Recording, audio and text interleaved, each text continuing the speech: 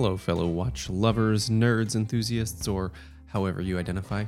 You're listening to 40 and 20, the Watch Clicker podcast with your hosts, Andrew and my good friend Everett. Here, we talk about watches, food, drinks, life, and other things we like. Everett, how are you? You know, I'm doing all right, Andrew.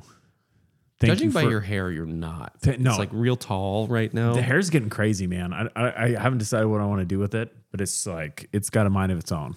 When I had hair, when my hair was that tall, it meant that I was hammered. Yeah, I'm not hammered. No. I haven't even cracked my very first beer. I cracked mine. I'm doing well, Andrew. I am in a very fortunate position that you share with me to be very excited about the state of college football. Yes. There are probably about 4 football fan bases in the country right now that feel as good as us. About 3 of those feel better than us, but we're fans of the Oregon Definitively 3 feel better. football team. And many feel worse. On this last Friday, we played Oregon State for our last ever conference rivalry game against our little brothers in Corvallis, which is actually pretty sad. We watched that game together. Yeah. And then this week we play for the Pac-12. Anyway, it's the last one.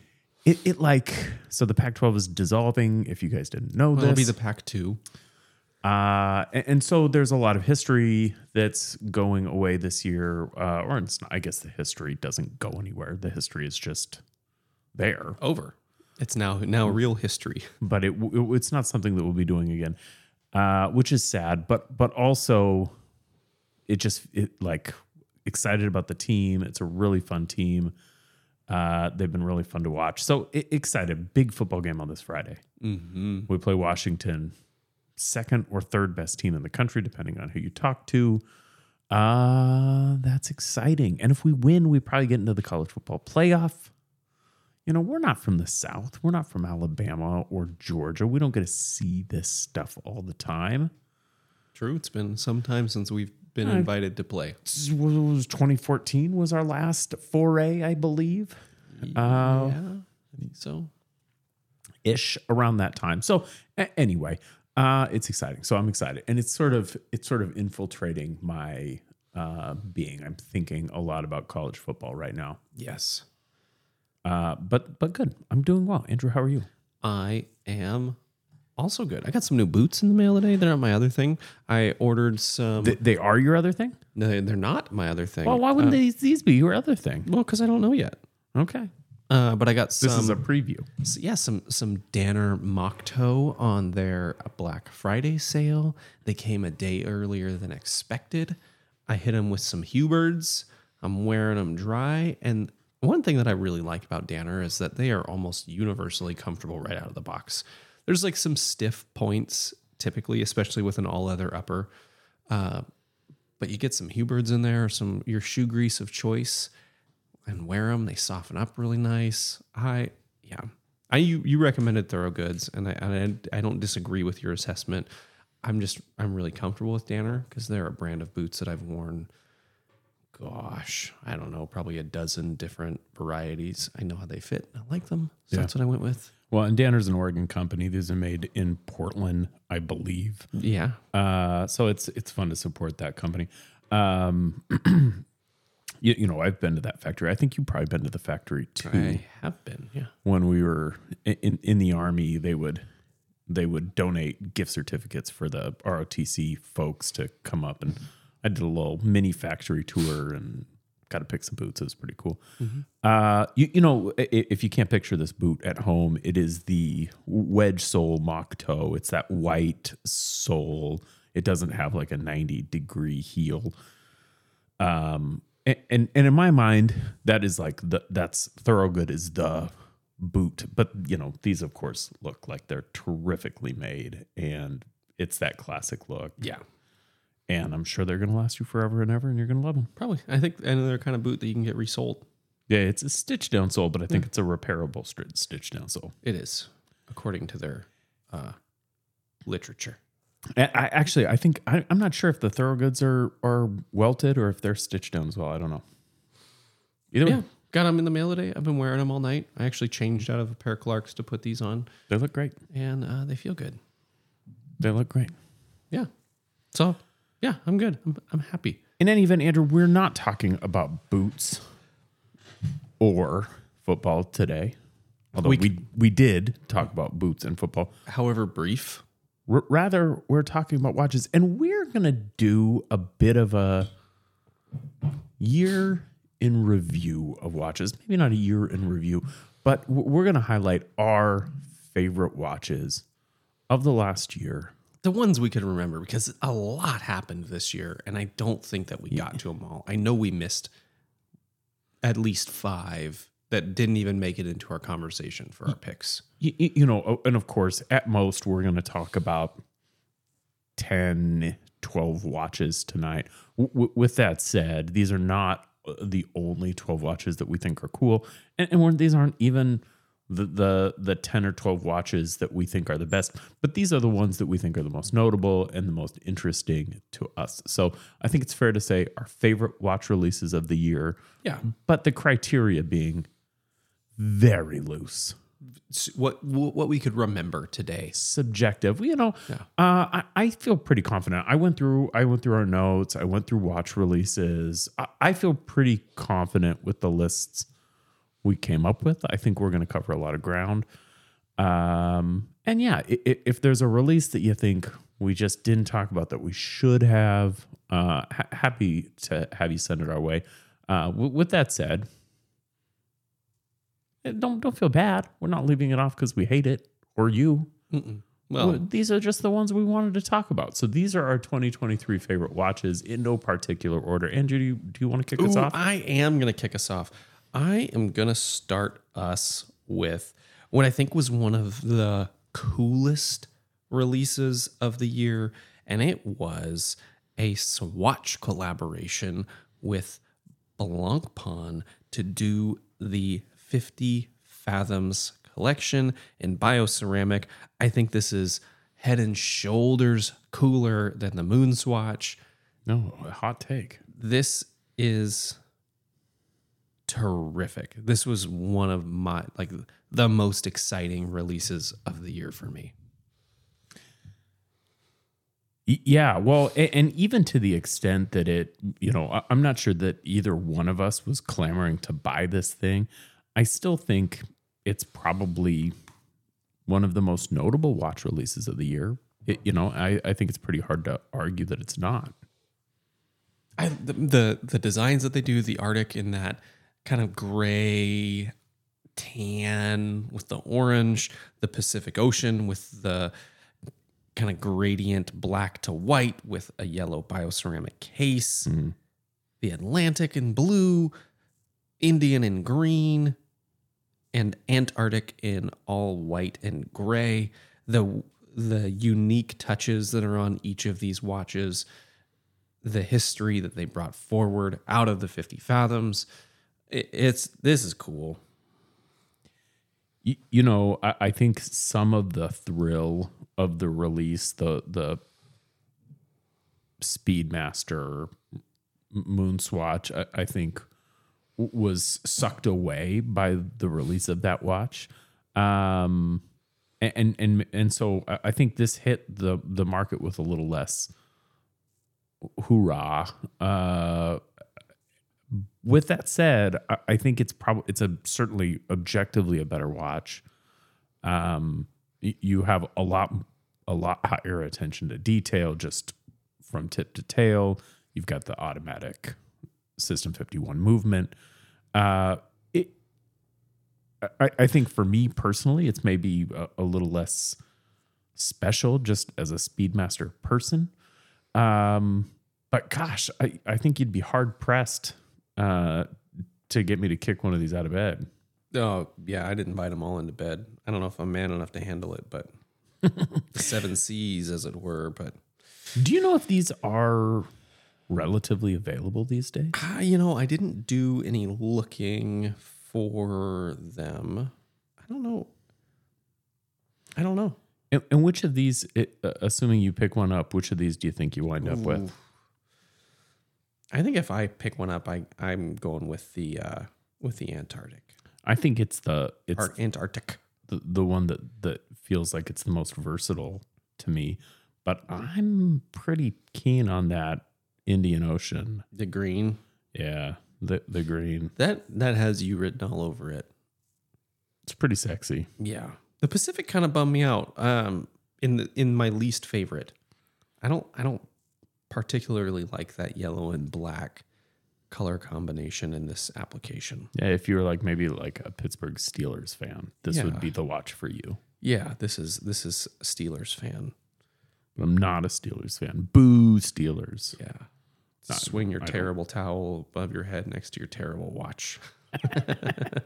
And it's not a terrible watch. It's just because it's not even that I don't like it. It's just my least favorite of the series.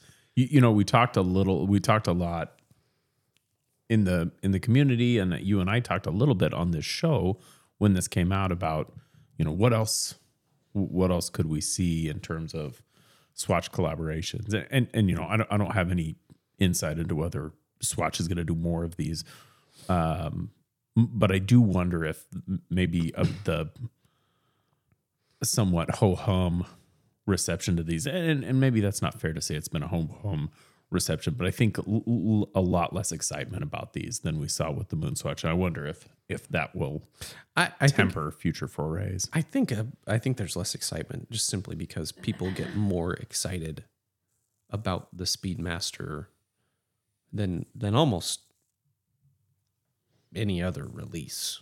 There is just such a cult following and fan base to the Speedmaster that just doesn't exist with the 50 Fathoms in a way that just never will. Yeah. I mean, it's just the coolest watch ever made. It's been the moon. And it's cool. And it's cool. Yeah. Cool moon done. It's got all the things. So I get why the excitement is out there. I don't recall actually if these are brick and mortar only. I think they are also brick and mortar only in the same way that the Moon Swatch is, which is an interesting marketing technique. And it's a bummer for those of us who don't live near to Swatch AD. It looks like these are available for not crazy amounts of money, like $400 or $500. Yeah, so they're retailing at $400, I think. Gosh, you can buy these on the website. Oh, no, maybe not. Oh, I thought maybe you could, but it looks like that's not true. Gotcha. Yeah, you got it. You see stores, so this is brick and mortar sale only. Yeah, I think we've said enough about the Bioceramic 50 Fathoms collection. Yeah. I've got a watch. Do me. That I'd like to talk about. I'm going to start with Christopher Ward's The 12. Interesting. Is that all you have to say? That's it. So, first, a few caveats. I really am not crazy about any of the dial colors they've released this in. I like the silver. The Arctic White. Oh, it's an Arctic White. Is my favorite of the dial colors they've released this in. But I am a black dial kind of fellow. The blue they've used, I think, is a little too blue. With that said, it is really hard to deny the... Well, they use the two blues. They have the... Yeah, they've got the Glacier blue, which is... Bleh. And then they've got the Astral blue, which is an ombre. Bleh. Yeah. And then there's the Nordic blue. Right. I like the Nordic blue. I do like the Basalt gray dial. I do like the... I think that's how you say that. Basalt. Yeah. I wish it was really a little bit rubber. Wish it was a little bit darker. Just a touch. But look, so, what you get here is a really, really lovely looking watch. that's made. I've seen these. They're made to terrific standards, and they're under 10 millimeters thick, which, if you've listened to any of the episodes of 40 and 20 podcast in the last year, you know is kind of my thing right now. Thinner is better. I made a comment. I was talking about this watch to some folks today, and I made a comment that my biggest problem with this watch is the existence of the Antarctic, right? This watch, when it came out, I thought, well, holy crap, this looks a lot like a Chapek Antarctic, maybe Chapek Antarctic. And that bothered me a little bit. Just it's a little bit too derivative. Well, what I found, what someone told me today is they're designed by the same freaking dude. So Adrian Buckman, Chapek designer, and Christopher Ward designer came out and said, hey, I designed both of these watches, which is why, looking at the Chapek Antarctic, you might think that looks a lot like the Christopher Ward 12 and vice versa, because they're actually designed by the same people. Still derivative, but more of like a Royal Oak Nautilus deal at this point. Yeah, I don't know if you can even call it derivative if it's the same designer. It's just the same design language existing in it. I think that's right. And the same fingerprints, if you will.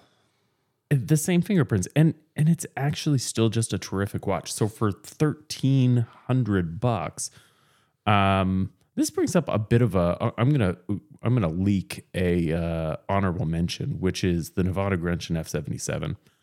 Also a really terrific watch released this year. Fantastic movement. I think Nevada's a really fun company that does a lot of exciting stuff. They make really great watches. And I kind of put these in the same, they're these steel integrated sports watches. But the F77 is like 12.5 millimeters thick for about the same price. You just can't do a heck of a lot better than this 12. I have 2 complaints. Give them to me, baby. Number 1, I don't see how this watch fits into the Christopher Ward catalog of watches. It kind of fits when you look at some of the things that Christopher Ward has been releasing in the way of the Celeste and the Belcanto and that kind of almost novelty. They're not novelty watches, but they're novel designs, maybe more innovative. Like they have their mainstream, and then they've got their R&D section doing some interesting kind of outlier shit. That's the only way this works for me in the greater Christopher Ward ecosystem. And number 2, the only 2 iterations that are in titanium are my least, like they're my bottom, in my bottom 3 of all of the available options. They only have the titanium in 40 millimeter. This is released in a 36 and a 40. They only have the titanium in the Astral Blue, which is the ombre. Yeah. I'm not super jacked even about the center blue saturation. Doesn't do it for me. And purple. And though it's a really lovely purple, neither of those are colors on a dial that I would ever wear or even consider wearing or give a second thought to. And it just bums me out. I would love to see that Arctic White in 36 in titanium.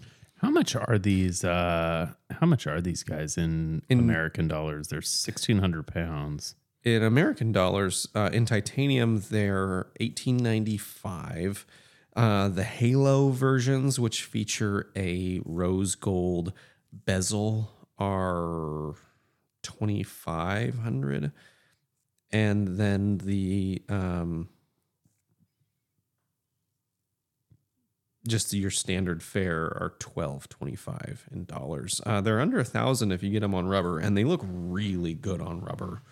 So there you have it. But you want it on a bracelet. Christopher Ward does phenomenal bracelets. No, and it's it's an integrated steel sports watch. You buy the fucking bracelet. Yeah, you get it on the bracelet, and you know that you're going to get one of the best bracelets available on the market out of Christopher Ward.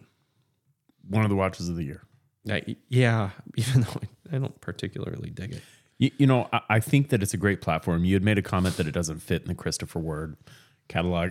I maybe disagree just to the extent that it feels like a really nice niche that Christopher Ward hadn't dipped their feet into. Mm-hmm. And it is different. It's certainly different than the light catcher case.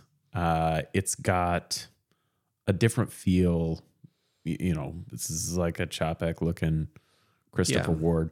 It's not that real sporty utility divey thing that they've done. With that said, you know, we've got brands like perhaps Monta or maybe Laurier, which really don't branch out, right? They've got their design language, and it's so inherent that they struggle to get out of there. I don't see that with Christopher Ward, and I think that this is a great platform for them to build on. I don't know that I see that with Laurier either. They've got really clear design language, but they have some pretty versatile selections. Well, they've just in the last year, last year and a half or so. The Zephyr's like 2 years old now. Yeah, kind of branched out. But before that, it was really cases, yeah, and so that's maybe an unfair comparison, both unfair to Christopher Ward and unfair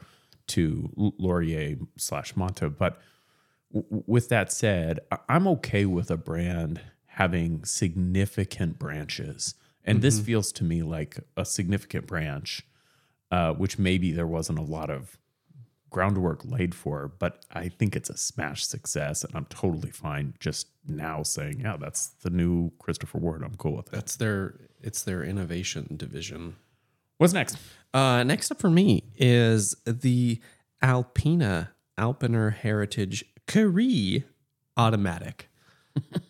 I am totally smitten by this watch. Yeah, you are. It's gorgeous. I love absolutely everything about it. My color pick is the gray dialed version. This thing is gorgeous, and it is another watch that like just doesn't quite fit for me in the typical Alpina line. But we know what makes this watch special. These are original 1938 manufactured movements. These are super cool, and not just because of the design, but because they were able to reach back into this treasure trove of antique movements, get them up and running, drop them in watches, and build something really beautiful around them. I'm totally for it. This is a great release. Were these limited? I believe they were, right? Actually, severely limited. Yeah, there was like, how many? I can't find how many. There wasn't a ton. It does look like you can find these. I'm sure they exist. You can't get them direct from Alpina. There's a black dial available from Iguana Cell. Don't go there. Don't take my word for that. Do your own research. Don't buy that. Do your own research. Yeah, no, these are terrific. This is a terrific release. I would never wear this watch. It's just the furthest thing from my style as you can get. I'd wear the shit out of this watch. Really a cool watch though. Yeah. $1,600. I mean, for all the bang you're getting, I think a good price for a 1938 movement in this package. 30 meters of water resistance though, so you're going to have to treat this one gentle. Yeah, don't take it in the hot tub. No. I want to be able to wear it in the hot. It's also on leather, so I'm probably not going to wear it in the hot tub anyway. I know leather is totally fine to get wet. I just don't like it to get wet because I don't like the way wet leather feels on my wrist. You know, Alpina is one of those brands that I just don't know that much about. Don't feel really comfortable with their catalog. I'm the same way. But nobody ever says, "Oh, blah, Alpina." I think people love them. I don't. Yeah. I have found a watch for you, Andrew. No, do it. Look at the Alpina Sport Quartz Rainbow. This is a 36.5 millimeter dive watch. Is this what we were gonna? Is this as you're just rolling through their catalog, or is this one of your picks? No, this is a watch for you.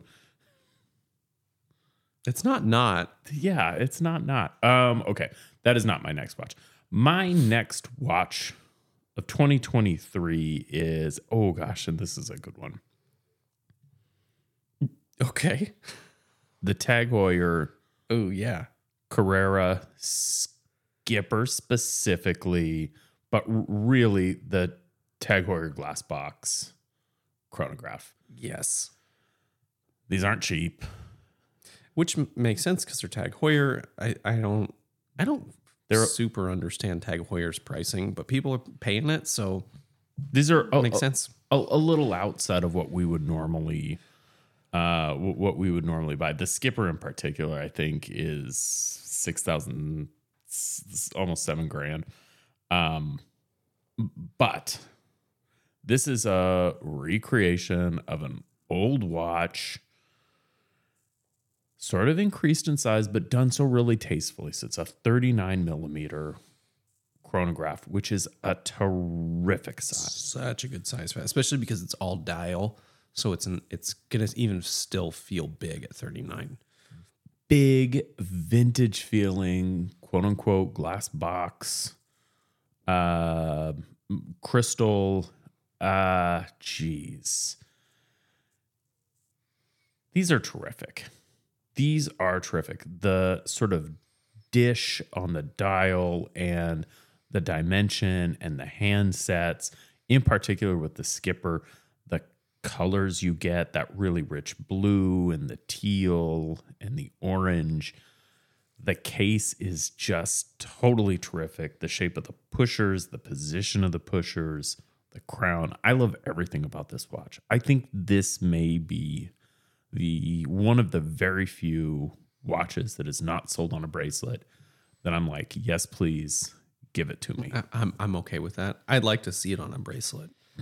Imagine that on mesh. Ooh, girl. Well, and you could put this on mesh, no problem. But I want their mesh. Sure. That's what I want. Or a bond clip. Yeah, I was gonna say, put this thing on a bond clip. I think would be great. Oh, that'd be good. Like gives me like a little bit of shut. Ooh, on like the Serica bond clip, that just wafer thin. Ooh, that's not a bond clip, but it's their. Yeah, it's a bond clip. I think it is. Yep. Yeah. With the Skipper, you do get I'll just say the movement on these glass box chronographs is phenomenal. 80-hour, 28/8 automatic chronograph movement. With the Skipper version, you get a modified movement that has a 15-minute rather than a 30-minute register, which I think is a lot of fun. You get small seconds, central seconds on the chronograph. Come on. How thick is this? Okay, so it doesn't. It's really hard to find. They're about 14 millimeters thick. That makes sense. Automatic chronograph. I accept. Yeah. It's With a a chunky, big but I giant accept. crystal. Yeah. So they are 14 millimeters thick, which it is what it is, you guys. It's going to be bothersome to some. It's no 7750. So I was wearing my 15 millimeter yeah, 7750 all day, and yeah, and it was put on an F91 just to lighten the load. That's right. I got home and I was like, "Whoa, my shoulder's getting tired." And yeah, I am wearing an F91. Actually, it's an F84. Oh God, I'm an asshole. It's an F84W. Yeah. So movement TH2006. I think this is. I'm not going to say the best chronograph releases of the year, but I think this is probably my favorite chronograph release of the year. Even more than the Rowing Blazers? Yeah, well, I said when the Rowing Blazers came out, I said, wish they would use the glass box. You did. And so now we're at the glass box. Because that Rowing Blazers color scheme is dope. Pretty cool. I'd like it a lot better if it was a glass box. Instead, it's a 41 millimeter Carrera chronograph case. Fine. Oh, tragedy. Fine. Yeah, Give me a glass I box. really like this release. Tag Heuer did some really cool shit this year, and I don't think they get enough appreciation in our community. I think it's sort of easy to look over. You know, They're weird. They're an odd price point. They do a lot of quartz. They're doing some really interesting and innovative stuff this year and really in the last 3 years. They've started to dive back into their catalog and bring back all the shit that made them cool originally. Yeah. And they're kind of reestablishing that identity. They're moving away from being the golf brand with tons of brand ambassadors. And I'm liking the direction they're going in. You know, when you and I got into watches 2013, 14, 15, that era, I think was really sort of the tail end of Tag Heuer. Tag Heuer is kind of blah, still making a lot of primarily quartz watches at that point. And I think that their reputation was sort of maybe not cemented, but certainly set at that point in the negative. And then I think it was 3 or 4 years ago, they changed out leadership. And I think they've done some really good stuff. Yeah, they're doing all kinds of cool stuff. Yeah. Next up for me, this could be my favorite release of the year. Not just because of how fun it is, but also how cool it is in the way of the Studio Underdog Field Watch. What was it called? It's the Studio Underdog Field. Oh, what is it? Oh gosh, it's the Field Watch collection. Yeah. No, but they call it something specific. He does. Let me find it. Darn it, Andrew. Just never prepared. You never. You look for it. I'm going to talk about why it's so cool. So, this is not just the Studio Underdog cool color palette. Field 02. Field 02. That was super hard for us to remember. It is a sapphire dial with printing on top of the sapphire, and then a plate beneath the sapphire. So you have floating markers that cast shadows around the dial. Will took some photographs of these that really captured that floating marker. I don't know, you can call it a marker. The floating indices is, I think, the only way you can. It's super unique. Numerals. It's absolutely one of a kind design. It's so creative and innovative. This is like why people get excited about watches, because we can, the moment we think, all right, well, we've seen it all. Now we have an affordable minute repeater. Affordable-ish, but now it's out there. We get cool innovation from young and exciting brands like this, innovating with materials and their application within watch design. And this is so cool. And he stays true to himself in the way of his great color palettes and the playfulness of the watch. We've got full loom options. We've got all manner of stuff that makes this not just your what would otherwise be a very attractive field watch without all that cool shit happening. I've heard mixed reviews on this watch. I think that there is a bit of derision about the screws on the dial. In fact, some impassioned derision about the screws on the dial. I like them a lot. I think that they look fantastic. They create some symmetry, add some more depth and texture to that dial. I typically wouldn't be one for them. And they're practical, but Yeah, they're practical. They're necessary. And it does something to capture the depth of the dial. where you can see level changes where that screw ends against where the dial ends. It's You know, we waxed poetic on these when we first talked about them, and I think we're probably inclined to do that again. I know we're sort of in lockstep on this. I think this is a terrific release. I think Richard Bentz had really set himself up to have a challenging second release. Yeah. And I didn't see this coming. No, because I'm it not would sure have been how- really easy for him to just keep playing the fiddle of wild colors in a chronograph or just wild colors in a field watch. He's like, I got a little more in the tank. And as a designer, I think that's the mark of a designer, that they could do something different and fun and good.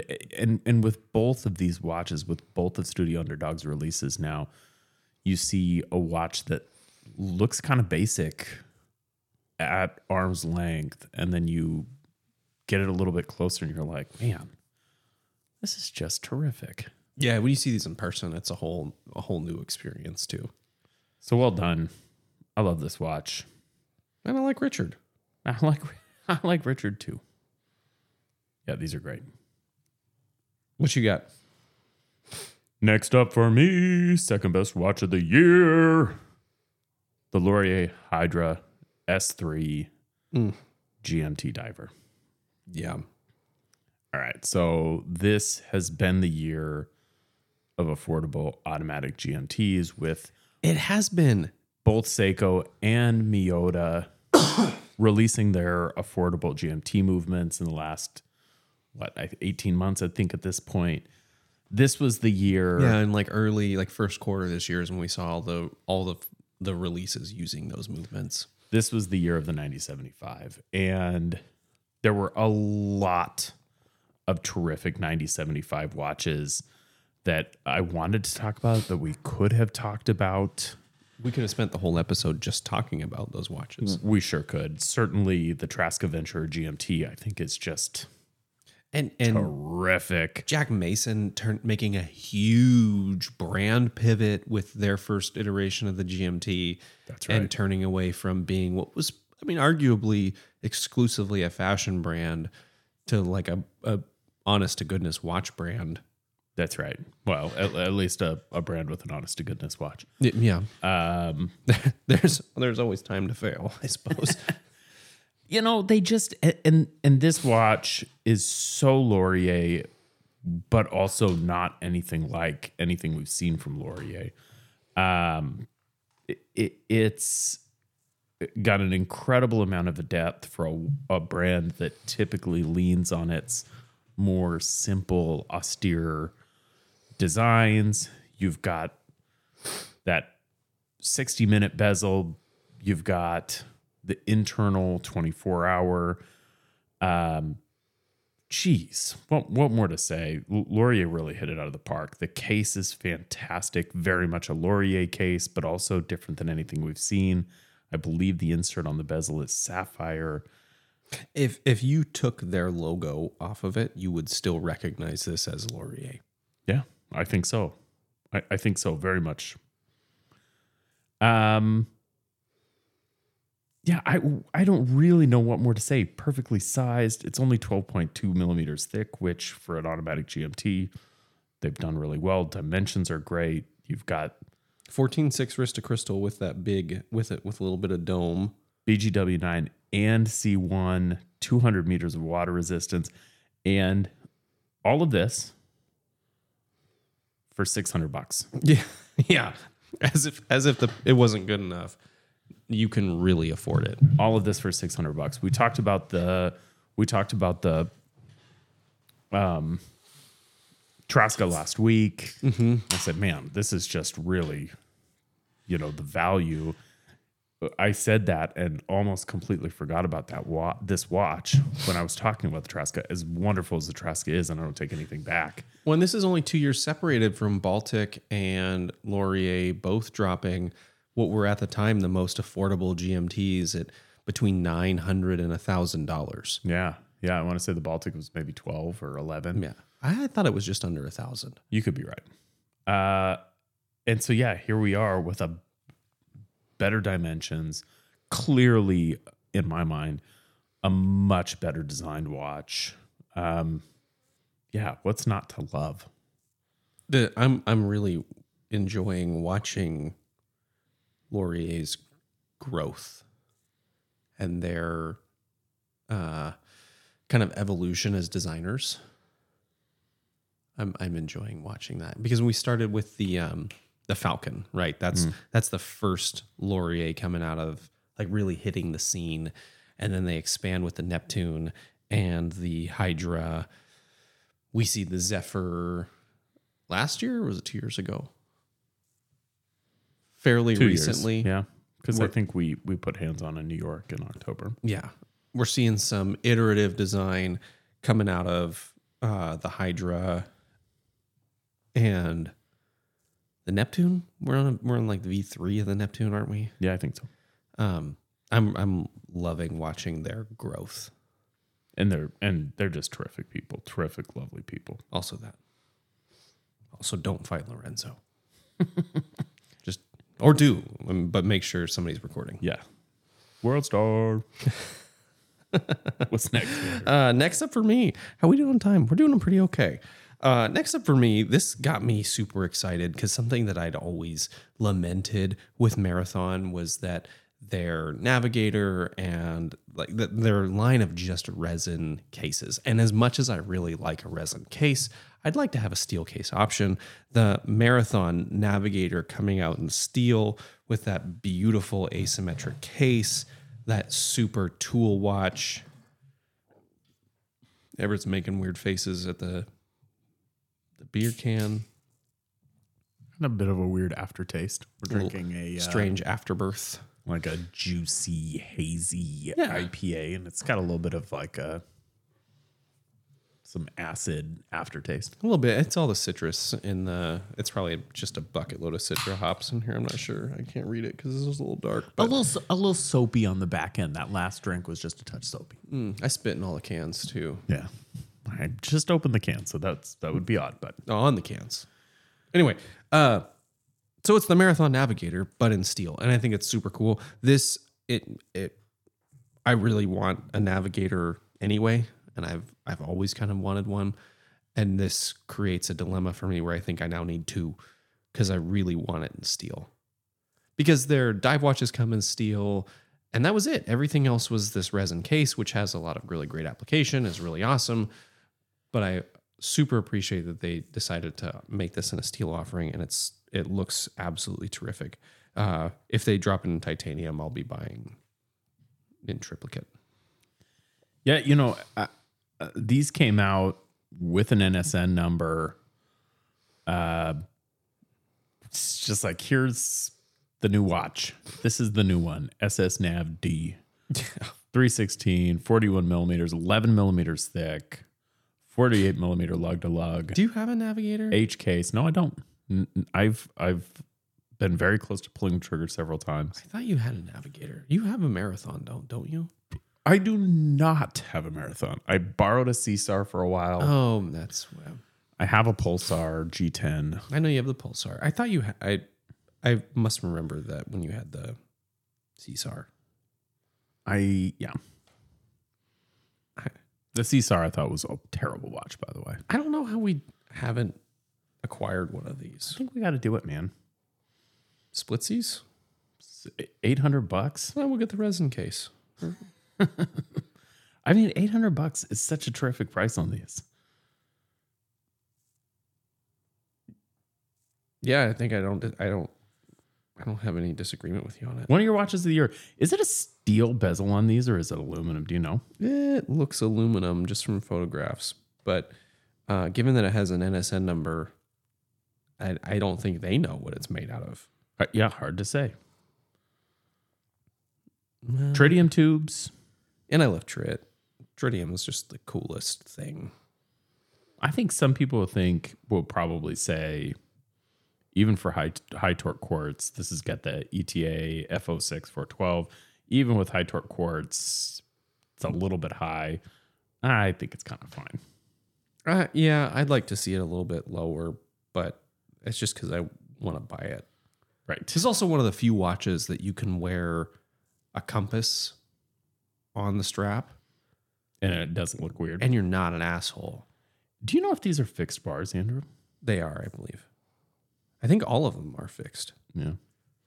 I'm looking. It looks to me like that's a spring bar, actually. I think they might be spring. It might be a spring bar watch. Let's see. Yeah, cool watch. And something, you know, there's a lot of watches out there that feel, you know, Bill Yao's MK2 is making these, Benris is making these. There's a lot of watches out there that feel really similar to this. But this is it. This is the watch. But this is, yeah. There's a lot of people out there making things that look like a sub. And they look like a sub. Yeah, I mean, I'm going to throw it out there that arguably this is a Benris. But Benris is not Benris.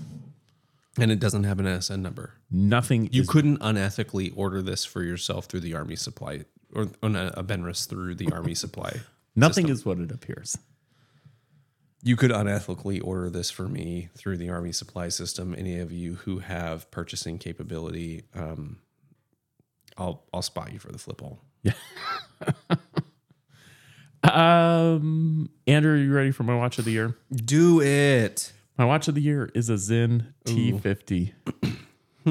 Give it to me in regular titanium.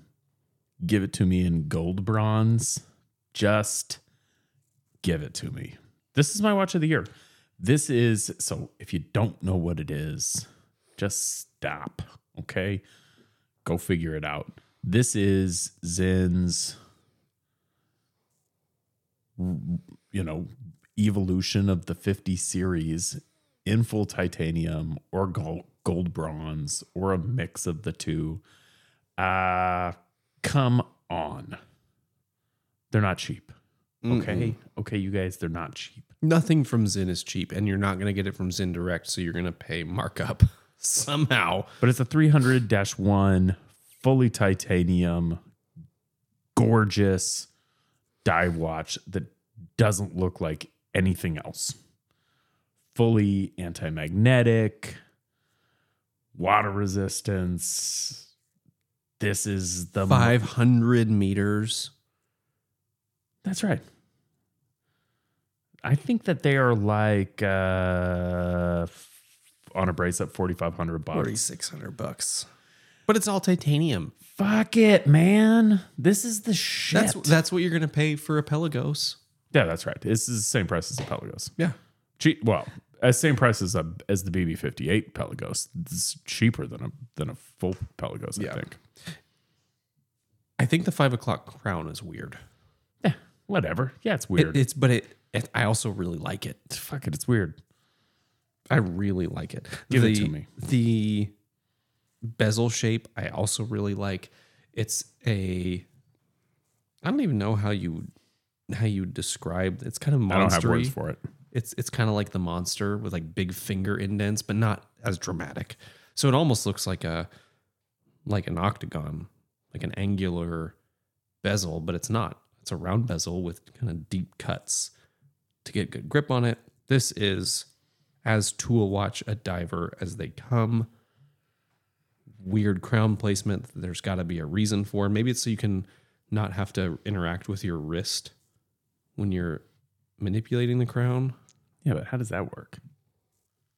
I don't fucking know. I don't wear my watches on that hand. I hear people talk about manipulating their crowns while they're wearing their watch.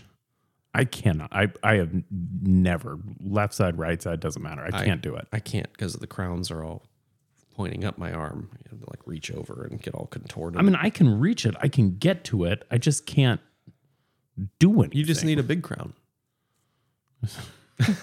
Just big, or like a key winder, like a mantle clock. Anyway, this is my watch of the year. There it This is a good watch of the year. I love the U50. This 50 series is super great. I wish they were just cheaper. I wish there was a fully gold bronze bracelet. I just want this in full gold bronze. case and bracelet. That'd be pretty baller. Maybe more baller than I could handle. They're also using higher grade titanium than the Pelagos. You're getting a lot more bang for your buck in this titanium dive watch, and it's way more unique. It's objectively way cooler than the Pelagos. Yeah. I want it. I do too. It's also big. It's what, 44? No. Looks huge. I think it's 41. I could be wrong about that. Yeah, I'm looking. 41 millimeters, 12.3 thick, 47 millimeters lug to lug. It looks big. Whoever... And it only weighs 53 grams. It's pretty light. That's my watch of the year. That's an interesting pick for the watch of the year. That's the one. My watch of the year. Okay. Andrew, what about you?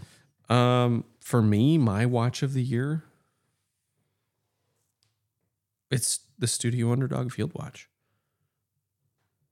That's the one. So you didn't save it for last? No. Okay, fair enough. What's the other one that you have? Do you have another one? Or did we already get through yours? I think we're through. I had a bunch. Okay. Right. Well, we did. We both had a bunch. Why don't we do this quickly? It's 51 minutes now. Why don't we quickly go through a couple honorable mentions? Because I know we both had a couple that we want to talk about. Yes. Start with you. C63 Celeste. Oh, yeah.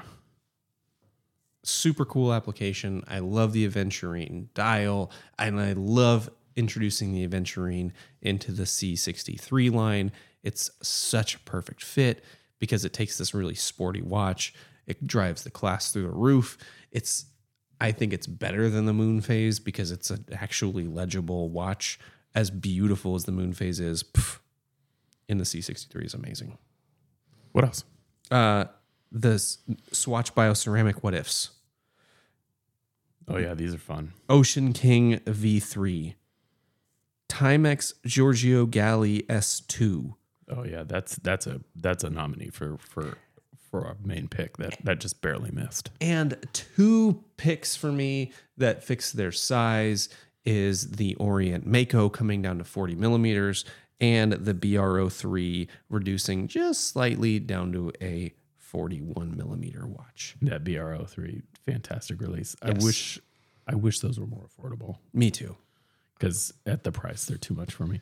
I already talked about the Nevada Grandjean F77. Definitely an honorable mention for me. Trask Adventure GMT. Also talked about that. Very much honorable mention. And then the only one I haven't talked about yet is the Bulova Jetstar. Yes. Will picked up the Complecto version of this, but I think the main releases are great too. Really a terrific watch. Great bracelet. Great case shape. Re-release of an old watch that I think actually maybe got smaller. Just a terrific watch. Yes. Oh, and the Lunar Pilot back down to the original size. Yeah. From Bulova. Bulova doing some cool shit this year too. Bulova with the Citizen marriage, I think, is going to wind up being a company to watch in the next several years. They're already a company to watch, but they just need to stop missing the clutch shot. That's right. I think get 100%. I think we're going to start seeing some good stuff from Bulova. Well, with that said, I think we can put a wrap on this year. We will be back this year. Yeah, we're not going to hang it up and take a sabbatical. But I think that we're wrapping our 2023 with these thoughts in mind. Mm-hmm. So it's been a great year. Let us know what your favorite watch is if we didn't talk about them. And there's a bunch we did. There's a bunch, obviously. But I'd like to hear your thoughts on that. So let us know.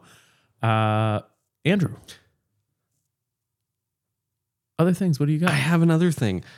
So it is that time of year. We are in that fall-winter transition period where it's 25 degrees when you wake up and you go to the car, and it remains under about 40 degrees for the majority of the day. Warm socks are key, but I don't like always wearing thick wool socks. So my other thing this week is the Pendleton wool socks. So I'm wearing a pair right now, and these are fairly thin, just a hair thicker than a dress sock. Like they're not quite that super heavy cotton, cushiony dress sock thickness, or not even dress sock, but just single color crew sock thickness. But they're so warm. And because they're wool, they don't get like stanky. So you can do 2 days in them and not feel weird without them getting crispy or like funky. They come in several packs right now. Pendleton's doing a Black Friday sale. So typically their 3 packs are $35. Right now, 3 packs are $26.25 on the website. And individual socks, not individual socks, single pairs of socks. You can't buy them in ones. $10.50 off of their typical $14. So not a huge discount, but definitely discounted price. They come in great patterns. I've got a couple different patterns of these, and I absolutely love them. They don't fall down. You pull them up, you wear them. They're warm, but they're not like sweaty. Yeah. I love these socks in like for all day wear. I wear Clarks all day, and Clarks like in not wool socks get really sweaty and yucky. These are great. Feet are dry, feet are warm, feet are happy all day. Pendleton wool socks. Pendleton wool socks. We actually had in our group chat, we had a conversation about wool socks, and it made me think. I think I'm going to get a handful of wool socks, medium weight wool socks, and sort of side by side them. Maybe not literally, like Just one on each foot. I like that. But left foot today was real comfortable. Righty, man, he was good. Because I think there are probably about 4 different brands making, anywhere from $12 to $20 wool socks right now that are all really competitive. And I think I'd like to have like a winter wool sock guide, because I'm with you. I don't want them to be super thick. Mm-hmm. But I love good thick wool socks. They need to have a little bit of beef to them. There's a day for those. Yeah, that's right. There's a time and place, because wearing some like nice thick alpaca wool socks, like wearing slips all day. Well, Andrew, I've got another thing. Do it. Do me. And it's another thing that can be worn on top of your other thing. It would actually be a really perfect combination. Sure would. I picked up a new pair of golf shoes this year. They are specifically the Air Max 90G. There's a thing that's happened in golf shoes in the last 4 or 5 years. Well, there's 2 things that have happened in golf shoes in the last 4 or 5 years. One is that spikeless golf shoes have proliferated and perhaps are even more popular now than spiked golf shoes. So I think 10 years ago, if you went to buy golf shoes, you'd get spikes and you'd wear them on the golf course, and you really couldn't do much else with them. Certainly you didn't wear them to the golf course or from the golf course. You put them on when you got there. Yep. You wore them while you were there, then you took them off. So spikeless golf shoes have really, I think, as I said, proliferated, and it's nice because you can stick them on at home if you want to, wear them to where you're going, blow them off when you're done golfing, and then wear them home, which is really nice. The other thing that's happened is brands, I think in particular Nike, but there are a few other players, have come out and released really pretty attractive shoes. So Air Max 90, one of the most famous shoe silhouettes of all time, is probably, in my mind, the best possibility that you can get. I picked these up this last year. I actually picked up a pair of, I think that they were like a bubble Air Max a couple years ago. I wasn't super happy with them. The bubble didn't work out. These are much more conservative looking shoes. They look just like Air Maxes. It's just an Air Max 90. However, they've got a breathable but also sort of impervious shell on them. They've got really good paints on them. I have worn these in the mud twice, cleaned them, and on the back end, they came out looking brand new. They've been perfectly waterproof. In fact, you and I, this last weekend, went to a gun range and went shooting. There was red clay. There's still red clay on my floor mats and my whole fucking truck for that matter. But there was water. I was warm. mm-hmm. I was dry. So I don't think I said. I wore these golf shoes to go shooting at an outdoor shooting range, which is an interesting choice. I don't think you'd think, the color palette of the Air Maxes actually had me questioning your decision. And you said, "Oh, these are my golf shoes," and I was like, "Okay, I'm with it." Yeah, right. You know, they've got a heavy lug on the sole for grip. They were for shooting. They were perfect. They were absolutely perfect for shooting. Especially, it was like, I think it was probably like 29 or 30 degrees when we got to the range. It never got above like 33. Mm-mm. So, and there was some moisture. There was dirt. It was nice to have something that was waterproof, that kept me dry, kept me warm. I think these, and I've also just for the record, I've golfed in these several times, and they do just fine. Meanwhile, there too. everyone else there was in like some varietal of either Roper boots or hiking boots, which is the obvious choice. Yeah, it is the obvious choice. But I felt like wearing sneakers. I'm with it. And I had the perfect sneakers. You absolutely did. My one question about these is as golf shoes. So I've never worn spikeless golf shoes on a golf course. I've golfed not in golf shoes, and like I've golfed just in sneakers and felt like it didn't have the traction I wanted, especially during a drive. How are these on your grip? You know, I've not had that problem, Andrew, and so I don't want to say they would be fine for you.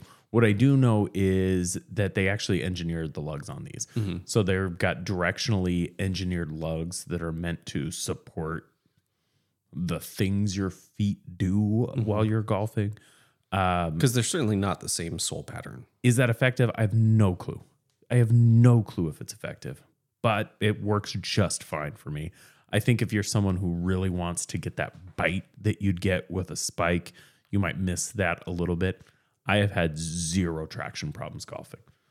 Okay. And I've been wearing spikeless soles for 5 years at this point. And I've exclusively. Yeah. So I just want that torque out of the twist. I would give it a try.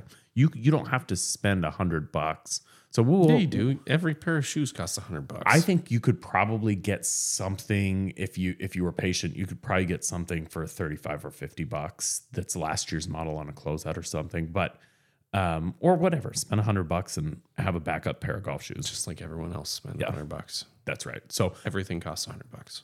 I think they're terrific, and I'm actually kind of enamored by these shoes for their utility. Right? I didn't ever feel like, ugh, I'm wearing uncomfortable golf shoes. They're just sort of like heavy duty waterproof sneakers. Yeah. They looked good. They felt good. They were perfect for that application. So they're Merrill Air Maxes. That's right. That's right. That's my other thing for the week. Specifically the Air Max 90G, because I've had a few different shoes of this ilk. These are the first ones that I've ever had that I thought, this is a great shoe. I would wear this. And I've only had them. I think I've played maybe, I don't know, maybe 100 rounds of golf or 100 holes of golf in them. 100 holes. Just maybe 100 rounds. Not a big deal. I don't have a ton of experience. And now I've worn them shooting as well, guns. And they did fine in both those applications. It's, I think kind of an interesting application now to have this really sort of specific purpose shoe that is probably usable in other places. It's a hiking shoe. Yeah. Just not as supportive. Not as supportive and maybe not as flexible as you'd want in a hiking shoe. Yeah. So. Are they stiff? A little bit. Yep. Yep. A little bit stiff. I'm intrigued. That's it. All right. That's it. I think that's a good place for us to leave off for the week. What do you think? I think we've done it. We did it as per the usual. Hey, you at home, I'd like to thank you personally for joining us for this episode of 40 and 20 of the Watch Clicker podcast. Do me a favor and go to our website. That is watchclicker.com. patreon.com. That's where we post weekly reviews and articles and other things about watches. But more importantly, that's where we post every single episode of this podcast. You can also check us out on social media, specifically at Instagram. That's at WatchClicker or at 40and20_WatchClicker. That's where we post updates and pictures and other fun shit. If you want to support us, and oh boy, we hope you do, you can do that at patreon.com/40and20. That is where we get all of the income that we need to support this show, which includes things like hosting, hardware, software, just the things we need to do to keep this thing going. For those of you that support us already, we thank you so much. And if you don't, go check us out, patreon.com/40and20. And don't forget to tune back in next Thursday for another hour of watches, food, drinks, life, and other things we like. Bye-bye.